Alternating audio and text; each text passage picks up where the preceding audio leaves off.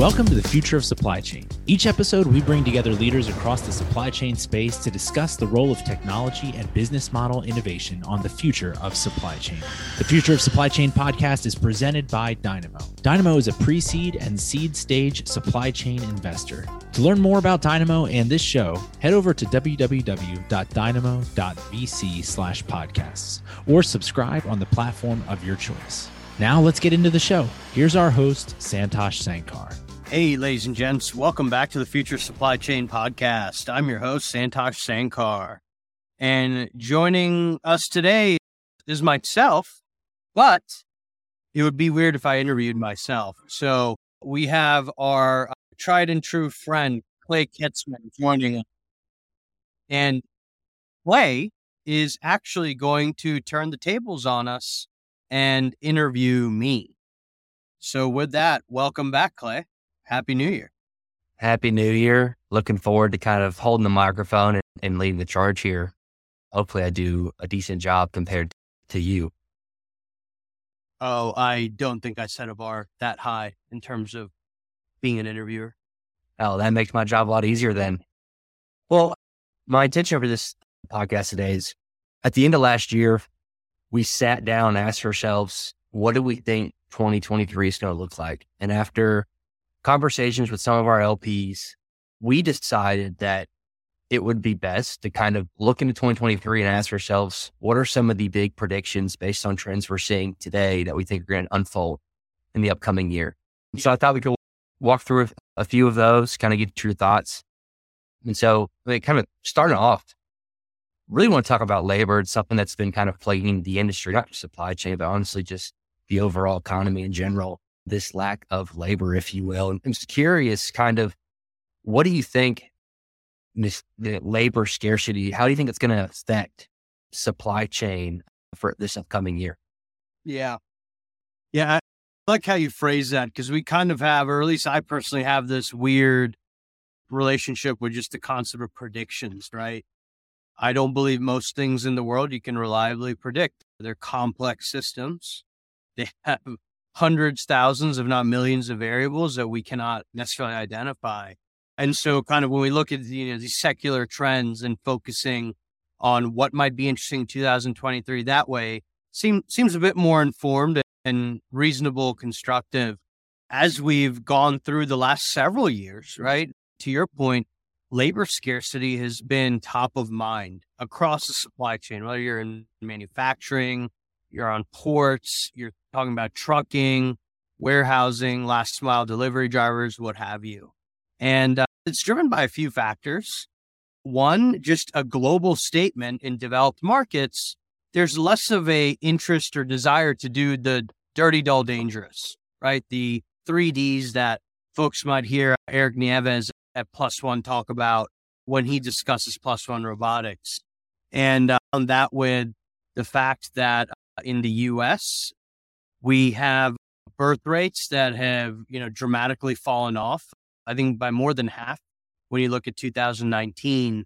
And also our political environment has not necessarily been as welcoming of certain populations that have occupied these frontline positions in a bid to give themselves and their families a better life. And therefore, this is a year, as I think about what practically would be interesting and is reasonable, right? I'm thinking about environments that are closed. There are fewer unknown unknowns. That's where you can automate in an interesting fashion in a way that makes commercial sense. And we've looked at airports quite a bit over the years.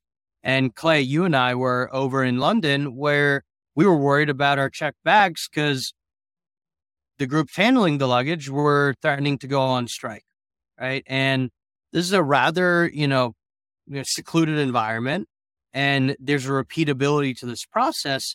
Does it make sense to have parts, if not all of this process over time, automated away?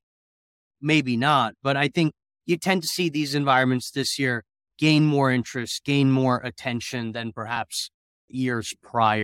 So that's something we're certainly thinking about, but equally also areas such as seaports. But now seaports, you do have to deal with the union.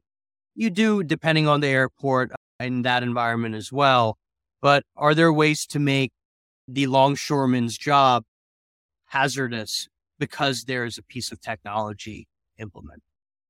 So on the topic of labor scarcity and how that's going to drive automation robotics, I want to kind of concentrate here on another buzzword that we hear all the time, and that, to be quite frank, is kind of annoying to hear sometimes as well. But this idea of digitization and kind of the importance of digitization now, especially as we think about the broader economic environment that we're entering into, kind of give us your high level thoughts to what role you think digitization is really going to play in this kind of unfolding of supply chain innovation. Yeah. Digitization can feel overused. And if any of our listeners have a better term, I'd be certainly open to it if it made sense. Digitization is just this concept of we have workflow that's finally coming online. It's setting it up in a digital medium. You have the exhaust, the data of that also in a digital medium. So there's a new observability and there's an interoperability, right? If you think of just moving something from paper pencil into something that's digital, even spreadsheets, I would consider digital medium. May not be the best one, depending on the situation, but we have seen over the last, call it 6 to 9 months, especially the narrative changing in supply chain technology. It's less about affording you scale and handling volume. Now it's more about margin stability, right? And cost preservation or cost reduction, margin preservation. And there's some data out there we found from Deloitte that's cross-sector, but software automation, according to the survey, can reduce costs by about 30%. That's wild. That's wild. And you think about an environment across brokerage, forwarding, warehousing, you name it, relatively speaking, it's underpenetrated, right? So that could actually be higher in certain supply chain environments when we actually apply it. And so we're actually really excited because we do have investments that have this flavor. Amitruck, Milk Movement, who's effectively an ERP for the dairy industry, Red Sky, Amitruck consumed their digital capability on their own. They internalize it, whereas Milk Movement creates it and sells it as a pure SaaS offering.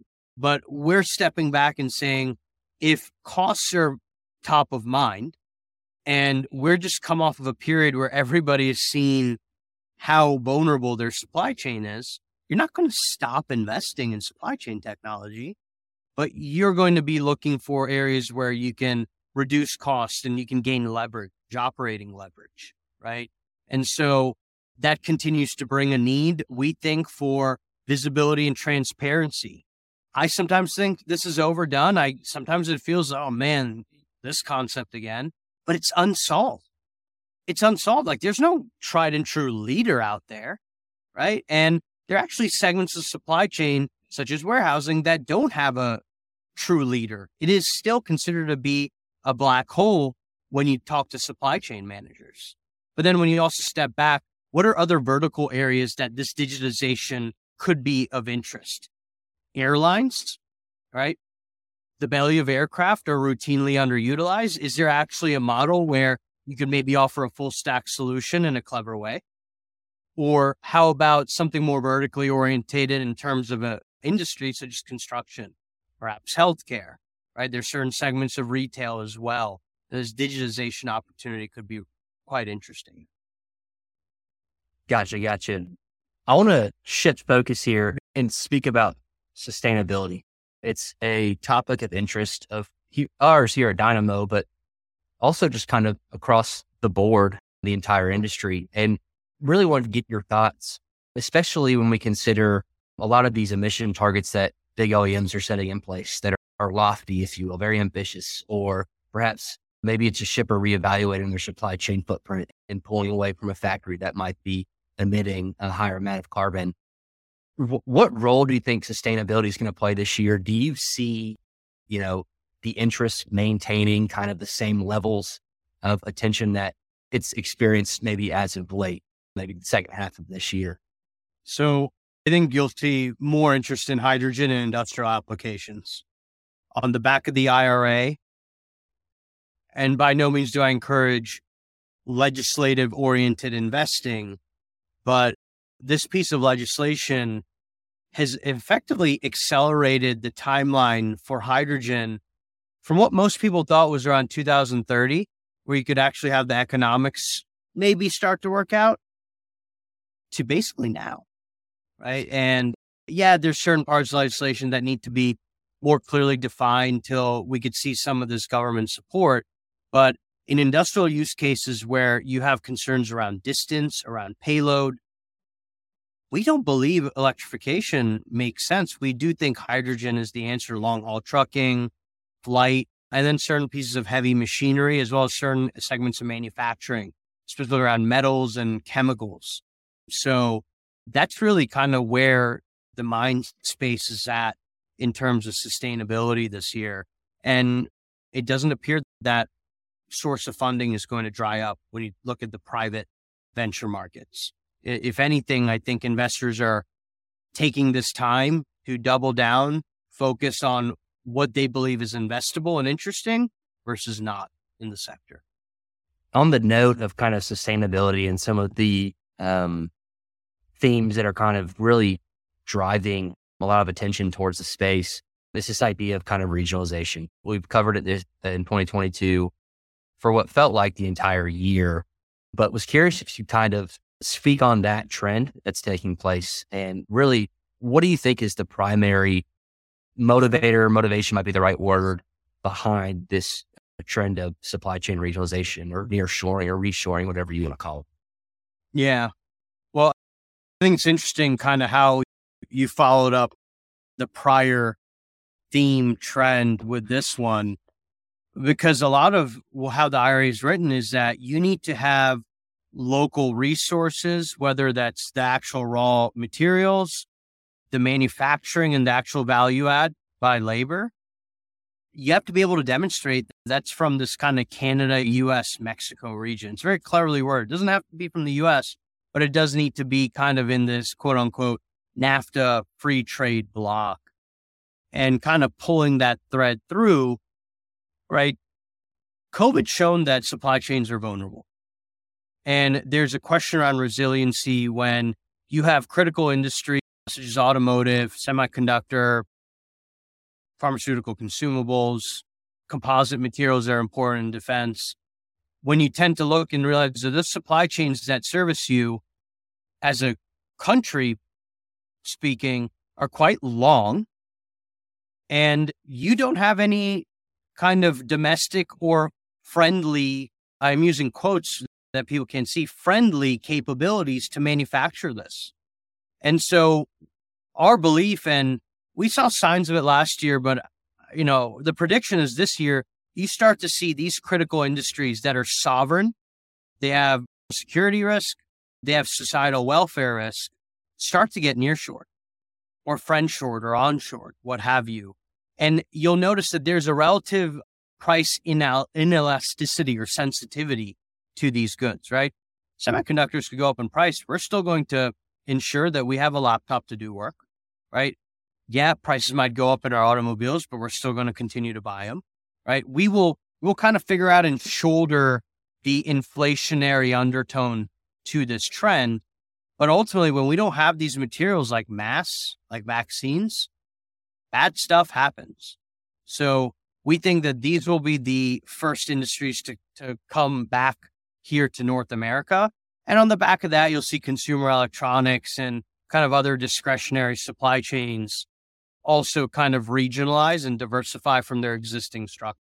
But absolutely, we think this is the year that you'll see more intention, more interest, and equally the technologies and businesses that need to enable a new semiconductor initiative in North America or a healthcare initiative as well. And these conversations about, nearshoring and reshoring have been really popping up for a few years now.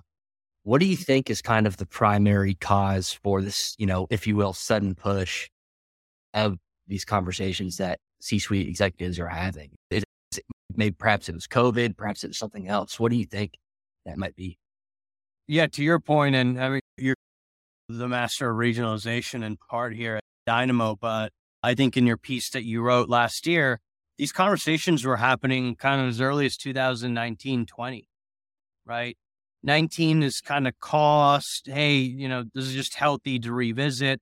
20 really kind of put it in when COVID basically said, oh, you thought your supply chain was resilient. It could operate. It can't. And as supply chain managers start to explore the total cost equation, right? It's not materially more expensive. In some cases, it might actually be more inexpensive to have your primary facility in Mexico around manufacturing. And when they start to put the cost of risk and interruption, yeah, that's the soft cost, but it starts to make ROI stand up even more so. Gotcha. I kind of want to focus on cost for a second as for this last, prediction area, if you will. I think we're already starting to see layoffs happening because of broader macroeconomic, forces, if you will, like Amazon, for instance, a few months back laying off a decent percentage of their workforce. But when we think about this upcoming year, cost is going to be a really big concentration.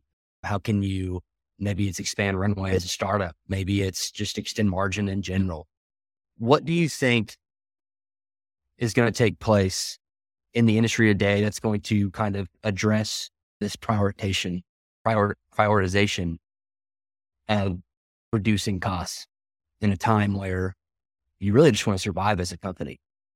I think a lot of it is going to be the fact that you're seeing companies across the board make layoffs. Amazon had another round of layoffs that they announced last week. And there's a belief. And right now, truth be told, it appears that some of these organizations might have just been overstaffed, right? There were more people in roles than there were roles really that were required. So I think part of it is just the realization we're heading into kind of changing tide, and we need to kind of approach it from a position of caution. And that means we need to be very thoughtful, mindful about cost. And so ultimately it comes down to shareholders if you're a public business, right? They're going to require certain best practices be implemented. Now, if you're a private business, I think like if you think of growth stage venture-backed companies, it's not dissimilar, right? The conversation in board meetings is not how do we continue to grow like gangbusters? It's, oh yeah, how do we continue to grow, but how are we thoughtful about that? And does it actually make sense? We need to trade off growth for profitability if we see that within our sites. And it's that return to fundamentals that also will support when we come back into the upswing of the next business and economic cycle to allow some of these companies to exit, whether you go public, whether that's seeking M&A. And finally, kind of give us your take on maybe one more prediction that you see taking place in the industry this year. Yeah. Kind of a big trend and theme we've seen is this introduction, what our fintech friend called embedded fintech, right? And we think of payments and supply chain and freight movement, same side or different side of the same token, same coin. And oftentimes the same visibility data points that you need to move freight as a supply chain manager is what you look at if you want to remit payment. You're looking to get trade credit. You want insurance. So we see this as an interesting way to perhaps dislodge existing incumbent business models, but also a way to think about, hey, how do you actually re-engineer this entire competency?